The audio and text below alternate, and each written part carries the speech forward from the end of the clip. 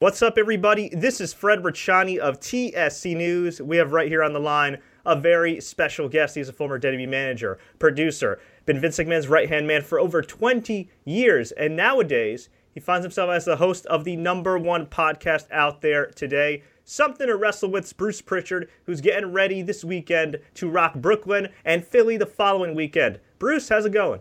Man, it's going great. Thanks for having me on, man. I appreciate it. For sure. Now, before we dive into everything going on in the world of wrestling and the success of your podcast, you have not one, but two big shows right here in the Northeast. You want to tell us a little bit about Brooklyn? Well, the huge one is this Friday, where we are partnering with Barclays Center and the Brooklyn Nets. The Brooklyn Nets are going to take on the Miami Heat. And right after that, big doubleheader, we will be doing Something to Wrestle With live with Bruce Pritchard and Conrad Thompson right there at Barclays Center. Tickets start at only $35, and you can get them over at boxofgimmicks.com. But it's a big partnership. We're happy to be working with Barclays Center and the Brooklyn Nets, and we think this is going to be the start of something huge. For sure. And it was confirmed just recently on your official Facebook and Twitter that you are going to be returning to Monday Night Raw on the 25th anniversary show as your iconic character, Brother Love. Did you think you were going to get the call? And can you drop any hints on what we can expect from your long-awaited return? Yeah, I really didn't think I would get the call, but you never say never in this business. And the fact that I did, I'm really happy about and kind of proud of. But I'm just happy to be there and to be a part of the festivities. 25 years doing Monday Night Raw. Raw was one of my babies, and I'm just happy to be coming back and be able to see everybody and see everything. And a crazy thing happened this past weekend. WWE put up a poll asking who everyone was most excited about returning. And I didn't even know that the poll was up, and someone sent it to me, so we retweeted it. And our audience, man, greatest audience in the world, got on there, and when I woke up Monday morning, it was 45% that were most excited to see Brother Love return to the WWE. So that kind of puts a smile on your face and makes you proud, and just give out all that much more love to our audience because they're the best. This is a hell of a result here, because I'm looking at my phone right now. I checked right before we hopped on the air. 45% for Brother Love, which is nuts. That's incredible. You're beating out Stone Cold Steve Austin. Well, I think it's the power of our podcast audience and our listeners that are extremely passionate about the show. And whenever we ask them, hey, support us, they support us in droves. And so, we're looking for a lot of that this Friday in Brooklyn. We want to see all of the Something to Wrestle With Bruce Pritchard listeners at Barclays Center. So we think it's going to be a great event, and this is pretty damn cool. Now, what a lot of people don't know is that you actually had a podcast before this one, and for whatever reason it didn't take off or anything, and then later you hooked up with Conrad Thompson, your co-host for Something to Wrestle With. What led you to get back into podcasting, and have you been surprised by all the success you've had these last couple of years? Well, initially, when I did the podcast in 2009, I guess it was, podcast was really in its infancy. And a gentleman by the name of Brad Saul, who ran Web Talk Radio, had really the first podcast. And it was, we called it Internet Radio at the time. But I did a show, John Layfield talked me into doing that show. But it was a one-man show. It was me talking for an hour about things that were going on in the wrestling business at the time. So I think anybody wanting to listen to me, and we did great numbers. I mean, I was doing 20,000 a week then when everything was in its infancy. But when I went to work for TNA later on in 2010, it was a little bit of a conflict of interest, and I stopped doing the show. I did not want to do a podcast. I had no desire to do a podcast. And Conrad Thompson, my partner, pitched the concept to me after I told him a story about the Radicals. And he said, man, that's a podcast. I said, no, that's something that's never going to happen. I'm not going to do it. And after several days or weeks, whatever it was, of kind of prodding me, I said, okay, we'll do it. We'll do it to sell mortgages, okay? And I'll be damned if it didn't just take off. So did you guys hook up through Conrad's mortgage business prior to doing the podcast? Yeah, we were friends, and I was working with him in the mortgage industry, and that's where, SaveWithBruce.com comes from. And we were doing mortgages, and I thought I was out of the wrestling business. Lo and behold, just when you think you're out, they pull you back in. Were there any misconceptions about podcasting you had? I know you originally did one when it was quote-unquote internet radio, but obviously the game has changed over the last decade. Was there anything that you didn't expect, like, damn, this is harder than it looks, or something that you may not have thought of going into it? Not really. I think that maybe the level of going out and getting the right system here for my home office and putting up acoustical foam all over the place, little things like that, just to make our podcast a little bit better quality than what may already be out there and to stand out apart from the crowd. But, the idea and the concept, we examine one topic, our audience picks the topic for the most part, and then we tear it to shreds and we do a deep dive into that topic. My podcast is all about my recollections and what I went through and how things affected me. So it's a lot of it. It's my story. And that part of it is pretty easy. You've been a part of a lot of moments in WWE history. And I know that the perception of you and anybody that's been close to Vince McMahon at times is, oh, this guy's got to be a yes man or this and that and what have you. But when listening to your podcast, not only is your recollection pretty damn good, but you realize over time, holy crap, Bruce Pritchard's not only been a witness to some of the greatest moments in WWE history, but a participant of them. Prior to doing this podcast, did you kind of realize your positive role in the wrestling business, or has this podcast over time kind of reminded you, hey, man, I did some pretty cool stuff over the years? Well, it's always nice to reminisce, and I think that when you're a part of something like what we were a part of, Jim Ross and I were talking about this the other day, and we were laughing that if something was good, Vince got a lot of the credit. If something was bad, then we were dumbasses.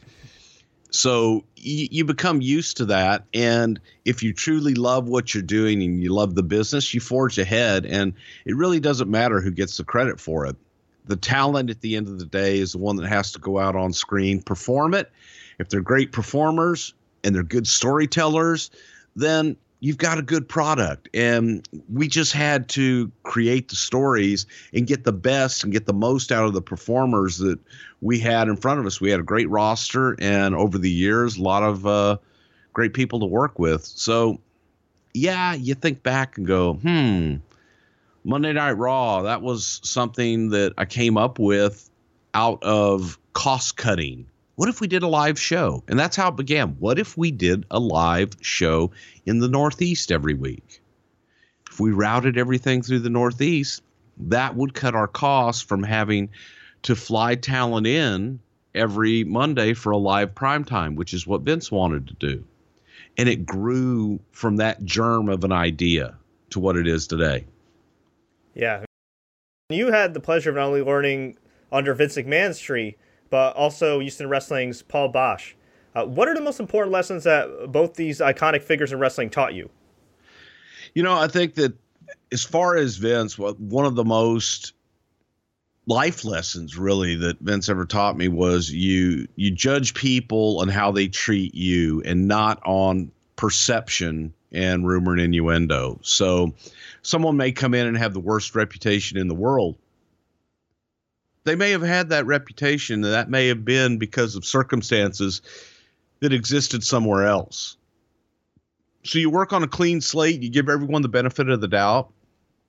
That may turn out to be really horrible human beings, but at least you give them the benefit of the doubt. I have found that most of the time, if you're fair with people and you're upfront with them, then for the most part, they'll be fair and upfront with you.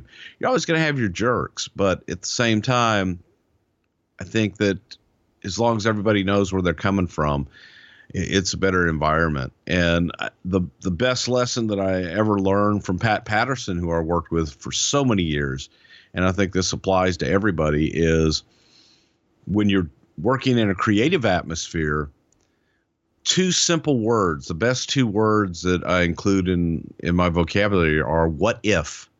Because I had a habit of, if someone presented an idea and I didn't like it, to just say, wow, that stunk. That's horrible. What a terrible idea.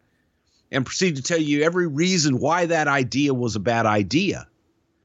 And it would come across very harsh because it was. I didn't have a really good presentation at that time. And Pat would say to me, he goes, why don't you look at it and say, what if, and present another idea to make them think about it? Because it takes people off guard when they present an idea that may not be the greatest in the world. You don't like it. Okay, that's cool. You don't like it. But instead of saying that stinks, say, okay, that's good. But what if we tried it this way? It makes them think, and it makes them stop what they're doing for a minute and try on a new idea. Would you say that's the greatest lesson you learned in between DeadyBee stints? Because you talked about it before on your podcast where the first time you were employed there, you were very young, you were kind of abrasive, and then you were a bit more nuanced and I don't know if compatible is the right word, but yeah, you'd be saying what if in the second run.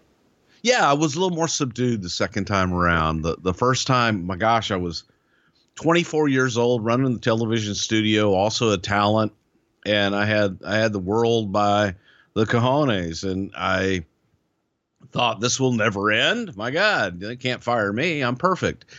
So you get humbled a little bit, you get cut down, and you realize, okay, maybe there is a different way to approach this. And once you learn that, it makes life a whole lot easier, not only for you, but everybody around you. Now, as a performer, you got to have confidence and conviction in everything you do on screen. But I would imagine that's also the same case behind the scenes, being a producer, being Vince McMahon, a road agent, whatever. When did you get to the point in your career with WWE where you said, you know what, I'm pretty damn good. Some people may agree with me, may disagree with me, but at this time, I know exactly what I'm doing. I don't know that we all ever really know what the hell we're doing. And I think we're going out and in a creative business, when you go out and you're pitching ideas and you're trying new things, you hope it's right. You hope that what you're doing is the right answer, but there's a lot of right answers. There's a lot of wrong answers, but as long as you're trying something and you're not staying complacent and just doing the same thing over and over again without results, then I think that you grow. I don't know that I've ever been confident to say, okay, man, I've got it. I was pretty good. I think I am pretty good at what I did. But I think that at the same time, we can always grow and we can always learn more and become better at what we do. For sure, for sure. Now, when you originally got into the business, did you have aspirations of long-term being a pro wrestler, being a future world champion? Or in the back of your mind, did you say, you know what, I just hope I can make a living in this business doing whatever? No, I always wanted to be the world champion. I always wanted to wrestle and be in the ring, be the main event, be the champ, and have everything centered around me. So as a kid, that's what I was working towards. The reality of blowing my knee out when I was 18 years old, and Paul Bosch, the promoter in Houston, saying these words that rang in my head from forever on after that was, you know, you have longevity in the office and the money is behind the scenes, not in the ring. So I got in the office and I started to see that when you're in creative and you're a part of that whole process, you get to be everybody. I'm not just playing one role or being myself. I get to be all of the characters when you're writing television and you're creating and you're booking and doing these type of things. So I landed in the office. I loved it, and I never got out. I got to perform as Brother Love. I got to do things in the business as a performer. I never thought I'd ever get the opportunity to do. Loved it. So I had the best of all worlds. And your brother did too, Dr. Tom Pritchard, who we've had on before, who's a wealth of wrestling knowledge himself. And he's another one who, started out, as a wrestler, did his thing, ended up being also a well-respected trainer. Did he kind of have the same mindset going in? Like, hey, I'm going to be a pro wrestler, I'm going to be the world champion. And then eventually he found himself training guys and being better at that? Well, I think all Tom ever wanted to do was be a wrestler. And Tom never really saw himself in the office or anything else. If Tom could be wrestling right now and main eventing in a territory somewhere, I think he'd be extremely happy. However, Father Time takes its toll. and they're, in order to make money and remain in the business long term, you have to adapt and you have to change your ways. And Tom has a gift, and his gift is training, and his gift is being able to share his knowledge and get it across to young talent and get the best out of that talent. So he was given that opportunity, and I think that that's where he really excelled. As great as Tom was in the ring, and he main evented in every territory that he ever worked. I still think his legacy will be what he did training people like Kurt Angle and The Rock, and it just goes on and on down the list of the different people that he's touched and that he's been able to bring into this business. Nowadays, of course, we have WWE NXT, which is not only a developmental territory, but it's kind of become like a third brand. And I remember back when you were in WWE and Dr. Tom was in WWE, one of the things I really liked about developmental, whether it be HWA or OVW, is that occasionally you guys would send main roster guys to developmental to work with the younger guys, help them kind of brush up. A couple people like D'Lo Brown and Val Venus come to mind. More recently in NXT, Tyson Kidd a few years back. Do you think it would behoove WWE to do that more often than not? Yes, I do. And I think that they're doing that. They may not do it as prevalent as we did it then. But what I truly loved about the way that we did developmental back in the day, if you will, when Jim Ross and I were doing it, was we had developmental systems set up all over the country. We had Memphis, Louisville, Tampa, Atlanta, Cincinnati, California, out in LA, and then we had one up in Massachusetts. So we had different places to send the talent across the country where they were exposed to different audiences that had been used to different styles of wrestling through the years in the territory days. And what worked in California may not work in Atlanta, Georgia. What works in Atlanta, Georgia may not work when they get to Massachusetts. And then they go down to Memphis and whoa, here's a whole nother brand new world. So it was a learning experience for the talent to find what works everywhere. And then that's the time to bring them into the show and bring them into the WWF at the time.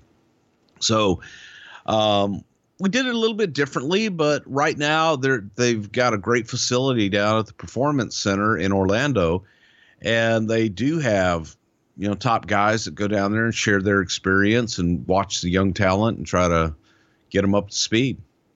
And at the time, especially in the late 90s and early mid-2000s, I feel like that was kind of like a sink or swim era where there was a lot of really talented guys, but not everybody always kind of got their chance to shine because there was just so much talent out there. Triple H, Shawn Michaels, later John Cena. Of course, you had Stone Cold and Rock and all those guys. There was like a different transitional period.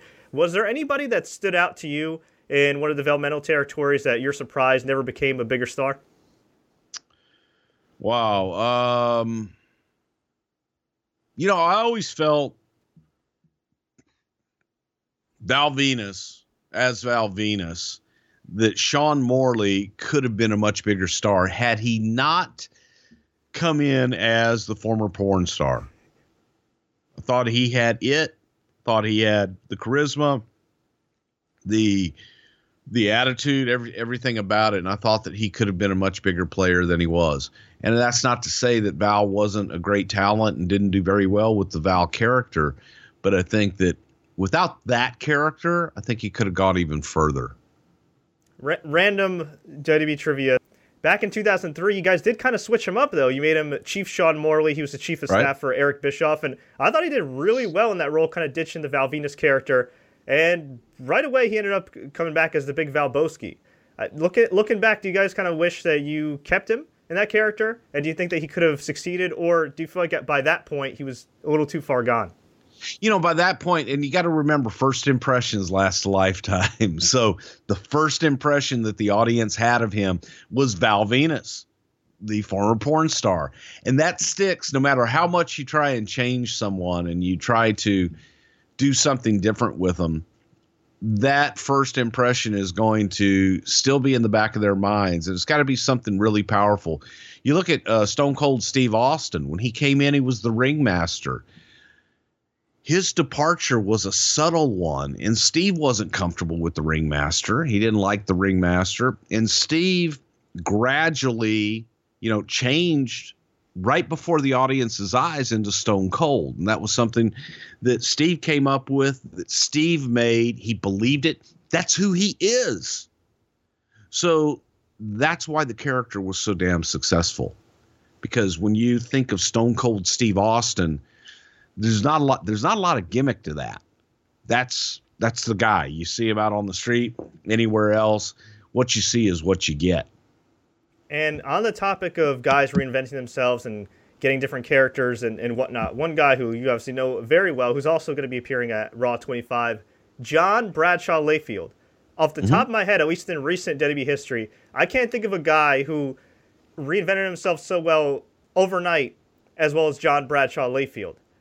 And that was tough. That was a tough one to do, because people saw him as the Cowboy. They saw him as really the APA. So when we made that transition, again, what made that character work so well was it was who John Layfield truly is. John Layfield was a financial whiz. He is a financial whiz. He is extremely bright. He wakes up at 5 o'clock in the morning and reads the Wall Street Journal and the Times and just goes through a bunch of newspapers, goes through the stocks and studies, and is truly a very well educated and very smart guy.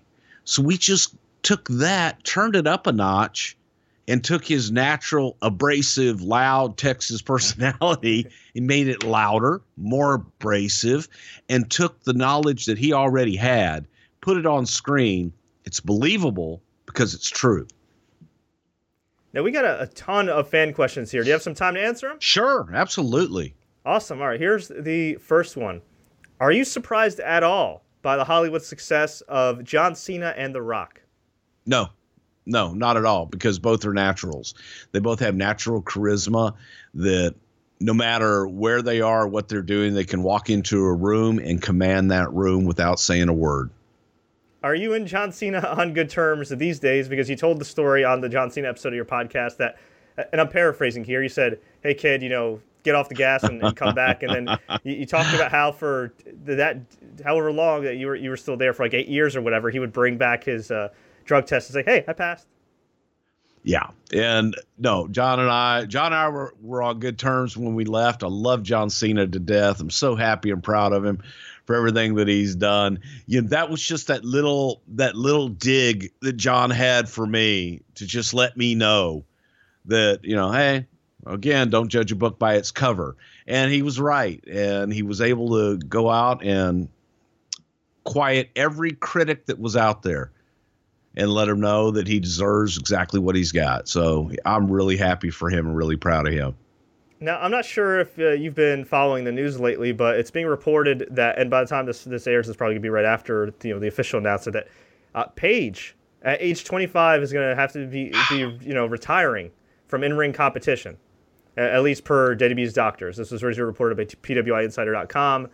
Quite a sad story. She just came back, obviously had a tumultuous, couple of years of drug suspensions and everything outside of the ring, and it is a very sad story. But you're somebody that's been behind the scenes for a long time.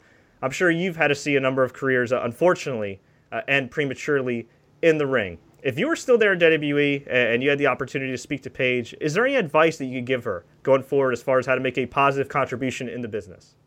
Yes, look at it as a brand new beginning. And whenever anybody at any age has to face the reality of their career is now over, I can no longer do what I've done my entire life. And she's been performing since she was something like 13 years old. So now she's put in a position where she's got to do something else.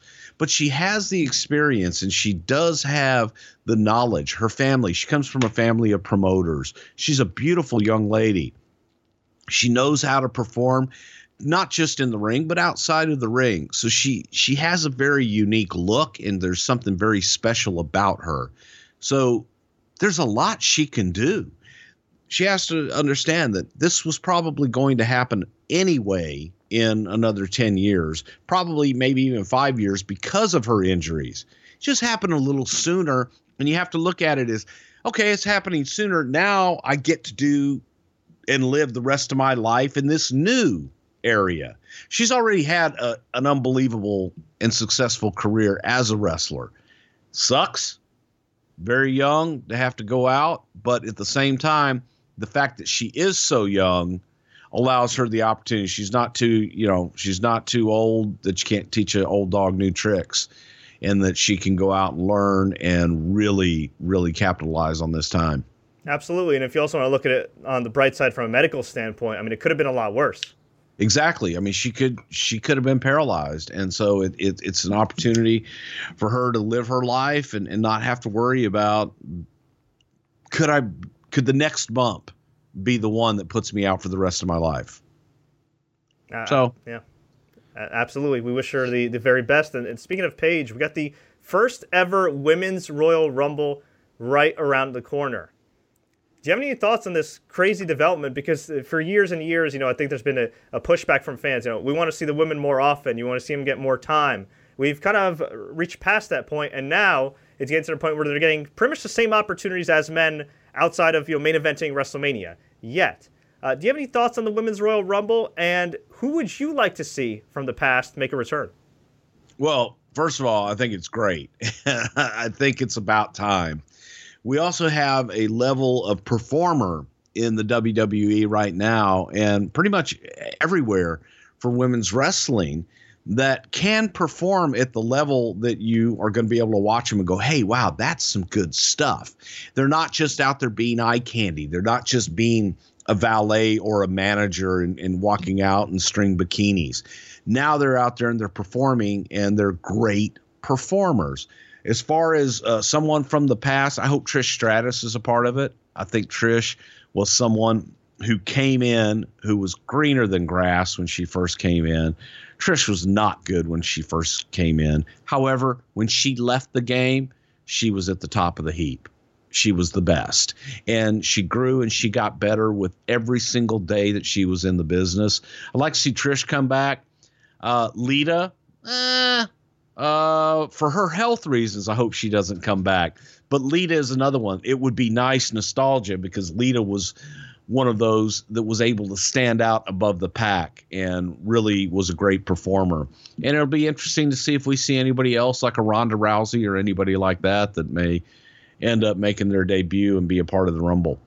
Now, at the time we're recording this, it's going to be before Raw 25 and everything. Right. There's rumor and innuendo, to quote your buddy Conrad, that The Undertaker will not only be... Wait a minute, that's my quote. That's my quote, right, rumor and innuendo. Okay, right. He's the one that spreads rumor and innuendo.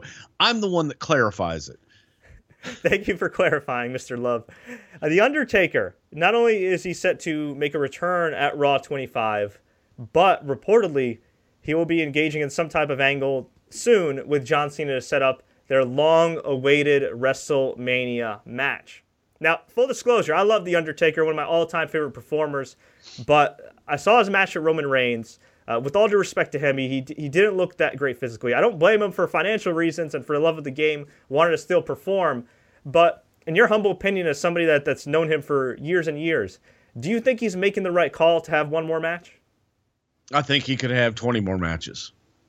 I think as long as he is able, even if it's with the aid of a walker, to make that entrance and get down to the ring and do a choke slam, I think that the audience will be happy to see him and blow the roof off of whatever place they are in. He's a very special attraction and a great performer.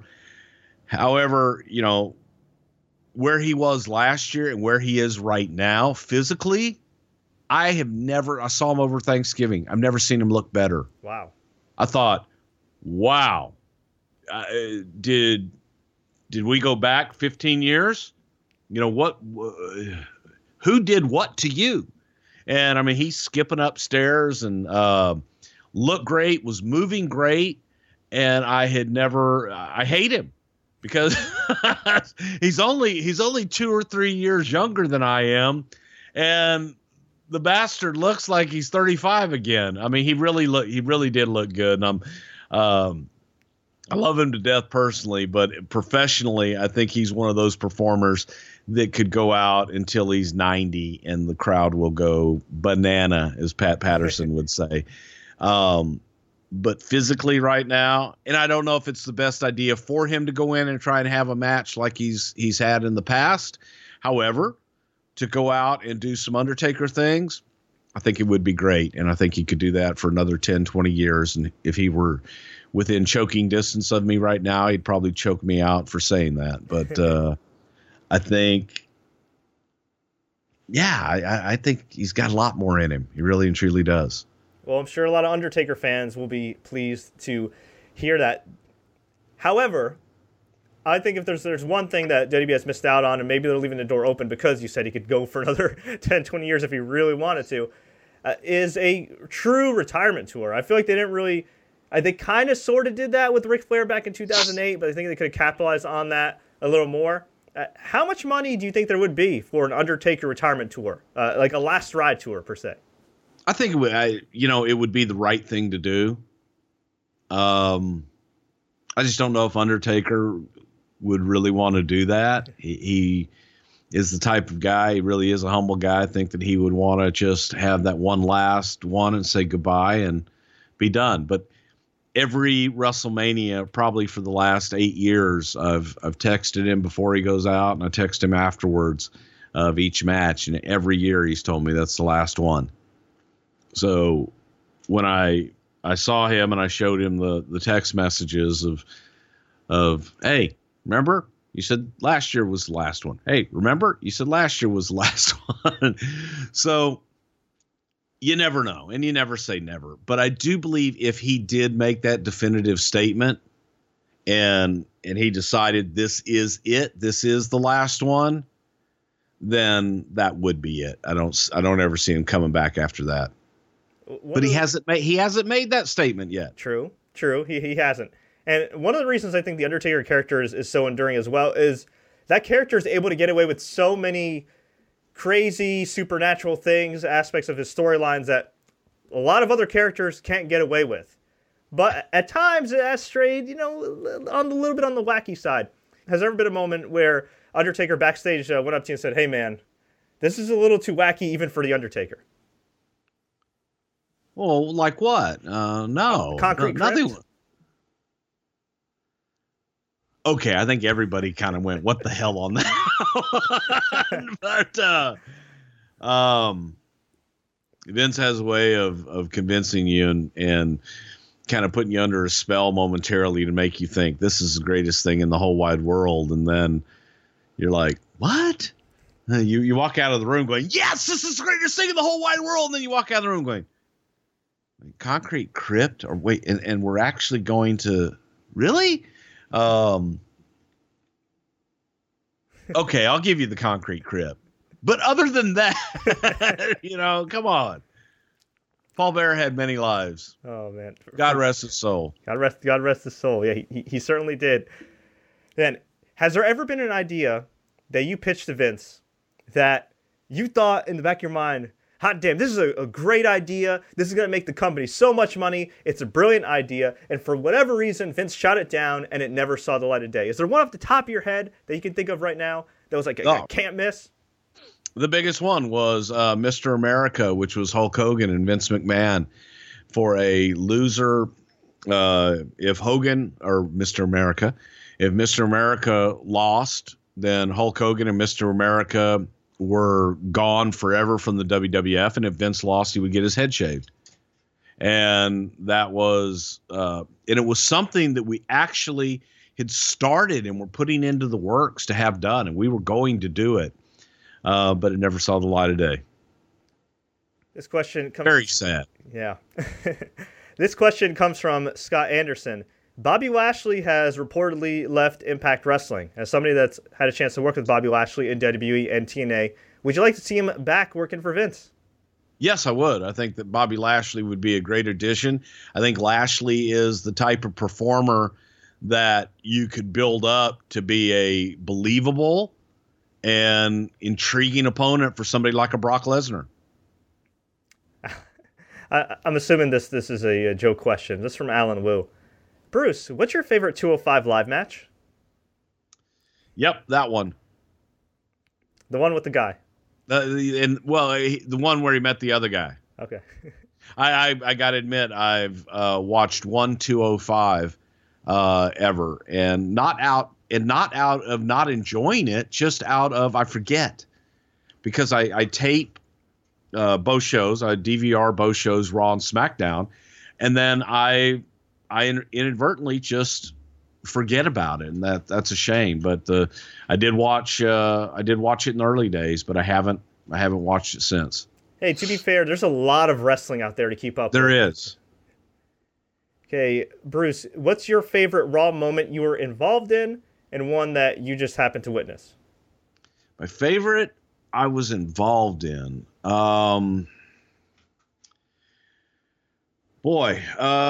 That's a tough one because there were so many great ones. I think when you go back, I always use when Steve Austin was driving the Zamboni into the arena and he hits that curtain coming into the arena. I was on the other side of that curtain. I was the only person on the other side of that curtain because that's where the gorilla position was, and I had to be there for cue purposes and whatnot. But Steve was blinded because Steve had come through and Steve had a curtain in his face, and he hit that, and he had no idea that anybody was back there. So that was the craziest moment for me, probably because I almost died. But it was that. Yeah, that one kind of sticks out the most. And the second part, what was the second part of that question? Is there one that you just happened to witness that you weren't a part of, that backstage that you saw that were like, man, that's just money right there? God, there are probably a few of those. When Rock finally decided to take matters into his own hands and not necessarily follow the script, if you will, and started having fun, and when his character really started to blossom. And are you referring to like the times where, and you've talked about this on your podcast, where like Triple H would kind of one up him a little bit on the promos, and Rock would come backstage and be like, "What the hell?" And you kind of told him, "Hey man, go be you, go do your thing." And we're live. Yeah, rest is history. Yeah. Okay. What will it take for the Bullet Club to fill a 10,000-seat stadium arena? I don't know if you've been following the news, but the Young Bucks, Cody Rhodes, Kenny Omega, they are going to be having a show in September called All In. They were more or less, inadvertently challenged by Dave Meltzer to fill 10,000 seats. They're great draws on the independents and New Japan Pro Wrestling and in ROH, but obviously that is a tall task. As somebody that's been around, the greatest promoters of all time, what do you think the Bullet Club needs to do to reach their goal? The fact that we are talking about them tells you so much right there. So the fact that we're talking about them and the fact that they are a part of the conversation, I think they'll be able to do it. They're the hottest act in New Japan right now, and the fact that they are able to take that success and be able to parlay that into something back in the States. All young talent and guys that have enormous drive and determination. I think that they're going to be just fine. I think that they'll be able to go out and do it and make it happen. I think it's great. I hope to hell that they have a turnaway crowd. I hope to hell that they have something that brings competition to the forefront, and where WWE goes, hey, wait a minute. I want somebody to be knocking on that door and it makes everybody better, and it gives more talent, more opportunity. And that's what I'm looking for. Just something to strengthen the business overall. I wish them well. I hope they do very well.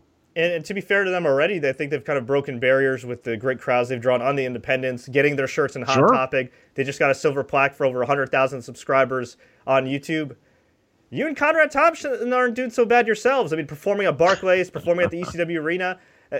You're having great success with this podcast, but is there a part of you that feels like you're kind of breaking barriers for other podcasts? Well, right here, we got the Academy of Podcasters. We won the Podcast of the Year for Sports and Recreation last year. And right behind me over here is the Sports Illustrated Best Sports Media Podcast. So, yeah, we had a pretty good year. Not to brag or anything, hashtag humble brag. But let me get the trophy in the shot there. Okay. So anyway, yeah, we're looking to do a lot of new things. We are looking to break new ground, and 2018 is going to be the year that we're going to be doing a lot of new things and creating some different ways to experience our brand of entertainment. Did you guys have an action plan going in if this thing was to be a success? Obviously, it has become that, but you didn't necessarily know that going in. One of the notable things I see with your podcast that's great is the merchandising. You guys literally merchandise everything. Was that the plan from the start, or did you kind of just learn as you went along with advertising and merch? No, we went in to increase our mortgage footprint, and out of that, it's like, hey, I've got a couple shirts over at Pro Wrestling Tees, and that became BrucePritchard.com. And I'm sitting at home because every time that you would sell a shirt, you get an email. Started getting all these emails. And I'm looking at it going, what the hell is this from? What happened? And I realized, oh my God, people are listening to the show and they're buying my shirts. So that grew on and on and on, and the shirts became a big part of the show, and things that we said on the show became shirts, and so on and so forth. And then Conrad says to me, what do you do when you sell a shirt? What happens? I said, I get the money. Give me the money. But he says, what if you called people and said thank you? I said, well, that's a damn good idea. And I started calling people, and it takes a minute, to say thank you to someone that goes to BrucePritchard.com and buy a shirt. The least I could do is say thank you. So it's something we do and promote, and that is, it's just another marketing technique that's worked out really good for us. And it started out as something just say thank you. And that's really for me, that's what it remains. And actually, that's something I know as a friend of DDP's that he's been doing for a long time too with his yoga. I mean, I remember he called me out of the blue. He's like, "Hey, thanks for buying my yoga." I'm like, "Who's this?" He's like, "It's DDP." I'm like, "What?" And I feel like that definitely goes a long way with you guys. How important is that, especially in wrestling and podcasting, to show gratitude to the people that support you the most, especially with WWE? We wouldn't be here if it wasn't for our audience. You wouldn't be talking to me if we weren't getting the kind of support that we're getting. So without them, you're nothing. And it doesn't take a whole lot to say thank you and to show your appreciation. And I truly do, because I really and truly am humbled by it. The fact that people leave their homes, and this was the true measuring stick. People leave their homes, get in their car, come down to a club or a theater, whatever, and come in to watch us live, do what we do. That's pretty incredible. And the fact that they spend 3, 4, 5 hours of their week listening to us dissect a topic is incredible. From Conrad's research to my BS and my storytelling, that's a kick in the ass. And that's something that I'm proud of, and that I look at and go, okay, this may be working. Do you feel? I know it's a giant corporation and everything, publicly traded company, but do you feel like Vince McMahon has that same mentality when it comes to fans and being appreciative? Because there is a bit of a perception that sometimes he's just gonna, do whatever the hell he wants, and whether it's go with this guy where fans want that guy and whatnot. As somebody that worked alongside him for over 20 plus years, do you feel that he realizes the kind of dedication that these fans have? Absolutely. He really does. I mean, Vince is very, very perceptive of his audience, and he does keep track of, who's watching, when are they watching, why are they watching, more importantly, why have they stopped watching? Since when I started there in 1987, the guys that were there and people around would tell me, "Oh, Vince has lost touch. He's out of it, man. He doesn't have a clue what the hell's going on anymore." They're saying that in 2018 now as well. So for 30 years, people have thought he was out of touch, but he was so far ahead of the curve, even back then, that it didn't make sense to a lot of people. but those that know that he's in there, he's got his head down and he's working. He does listen to the audience. A lot of times he'll interpret the audience maybe differently than everyone else does, and he's not always right. And I know I've butted heads with him for years and years and years, just trying to say, God, you're not hearing what I'm hearing. And he would just look at me and say, and you're not hearing what I'm hearing. It's like, okay. You know, how do you argue? Now I got nothing left to argue with. You're right. We agree. We're hearing something different. But it's my company, and I'm going to go this way. Okay. He pays, he signed the check. He didn't sign the check. Frank Serpe signed the check, but he made sure I got it. Just a few more here. From Dustin Sussman, what are your thoughts on MMA fighters more than ever nowadays using pro wrestling tactics to hype their fights, such as Conor McGregor? Why not? It works.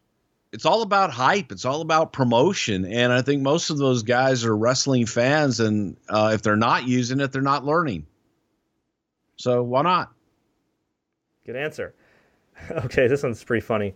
From George, you have so many impressions: Vince McMahon, Jim Cornette, Pat Patterson, Paul Heyman, which is my personal favorite. Do you have a Conrad Thompson impression? I do not. I can't do it. I can't. I try to, like Vince, I can hear in my head. And that's crazy. As much as Conrad and I talk and go back and forth, that I have not picked up a Conrad impersonation yet. Vince, it was second nature. Dusty, it was second nature. I fall into it. But Conrad, I haven't been able to fall into yet. Man, we're going to have to work on that. We will. I'll get there eventually. All right, well, I'd be remiss to not at least ask you for one impression, if that's okay. And since it's my personal favorite, and since I can never look at him the same way again, thanks to Bruce Pritchard, can you give us a Paul Heyman impression? Allow me another volley, if you will, sir. Brock Lesnar is the single greatest attraction in the history of the business, and I am his advocate. Please allow. No. Yeah, Heyman is. You look at Paul, and Paul is a mad scientist and kind of an evil genius in many ways. And I'm happy that Paul has finally realized and gotten the recognition that he truly deserved for so many years, because Paul was looked at in one way with ECW and everything else. And Paul's a really bright guy and the best mouthpiece in the business, bar none right now. He's definitely found his groove. This second run, speaking of never say never, you're coming back to Monday Night Raw. Paul Heyman, since 2012, has been a part of the WWE fold. Did you ever think, after he left so abruptly in 2006, that he'd be back? Sure. I didn't think I would, but I thought Paul would. Yeah. And I'm only back for a one-off, so, again, never say never. But I'm happy to be coming back for that one-off, so it's cool. Hypothetically speaking, if Vince McMahon was like, "Hey, pal, we'd love to have you on the WWE Network as a host or interviewer, or considering all your success with the podcast," would you be open to that? Of course. Yeah, I'd be crazy not to be open to that. I would definitely be open to something like that, and I'd love it. I'd love to be a part of them. However, I want to continue to do what I'm doing now because I'm having a blast, and that what we're doing now is kind of what's brought us to the table, in my opinion, is to probably the reason that they even asked me to come back for the 25th anniversary. How long does it take you to get in brother love mode when it comes to the red face and the suit and everything else? A little while, probably about an hour to totally transform, and then I have to transform mentally and just get into. I have to be brother love. Do you have any Royal Rumble predictions for the men's Rumble match, women's Rumble match, AJ versus Owens and Zayn, the Universal title match of Brock and Kane and Strowman? Well, Brock's definitely going to walk out as the champion. I don't see any of that changing. I kind of wish that I think Roman Reigns will win the Royal Rumble. At least I hope he does. I think that he is, in spite of everything that they've done and everything that the perceived audience looks at him, I think that he is one of the hottest tickets that they have there. I think he's a hell of a talent, and put in the right position could be the guy. I really and truly believe that. So that's my prediction for the Royal Rumble. I hope it's Reigns. I hope Brock wins. I'm confident that Brock will win. For the women's Royal Rumble match, I don't really know. I think that is so wide open because you've got a lot of new young talent coming in, fresh new talent that they've just introduced in the last couple of months that could be big players in this thing. I think anybody can win that, and I don't think anybody would be disappointed with whoever wins that.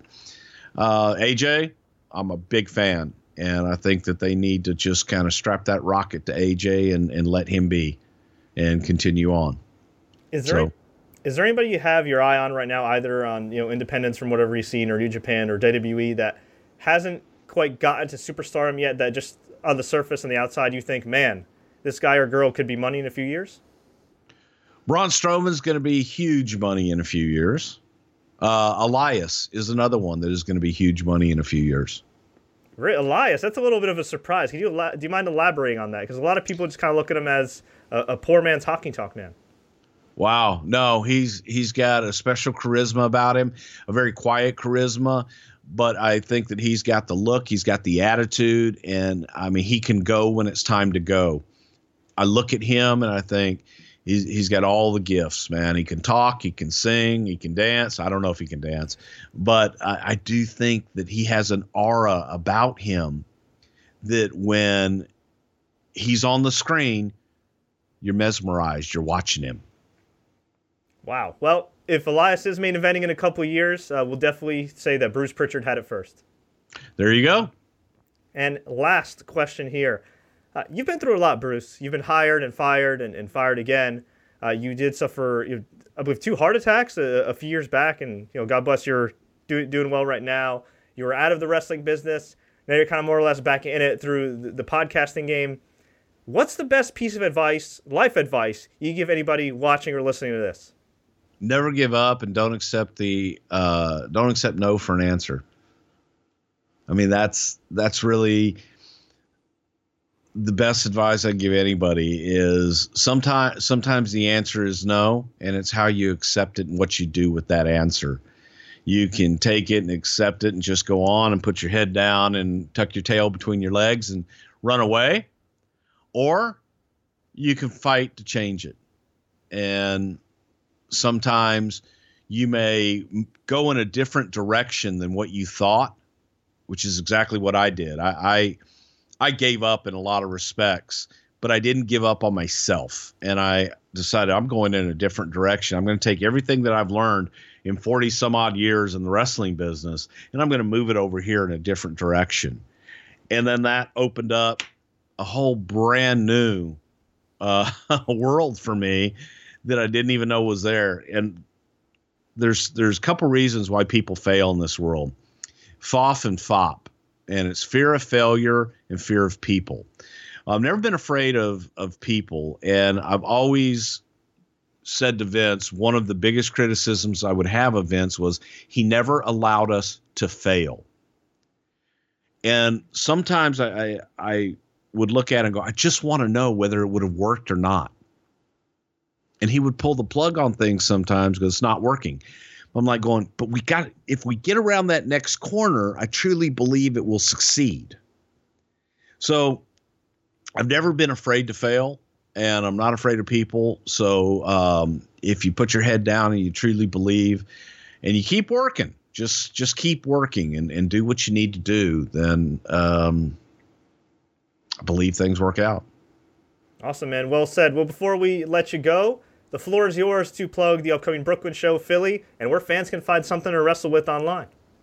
Well, Brooklyn is this Friday night at Barclays Center, part of a doubleheader with the Brooklyn Nets against the Miami Heat. And right after the game, something to wrestle with, Bruce Pritchard and Conrad Thompson live. Get your tickets at boxgimmicks.com. They start at only $35, but it is going to be a hell of an event, a history-making event this Friday in Brooklyn. Then a week later, Man, we're going to be in Philadelphia at the old ECW Arena. That's part of a doubleheader with Jake the Snake Roberts. And tickets for that event are at pronounspal.com.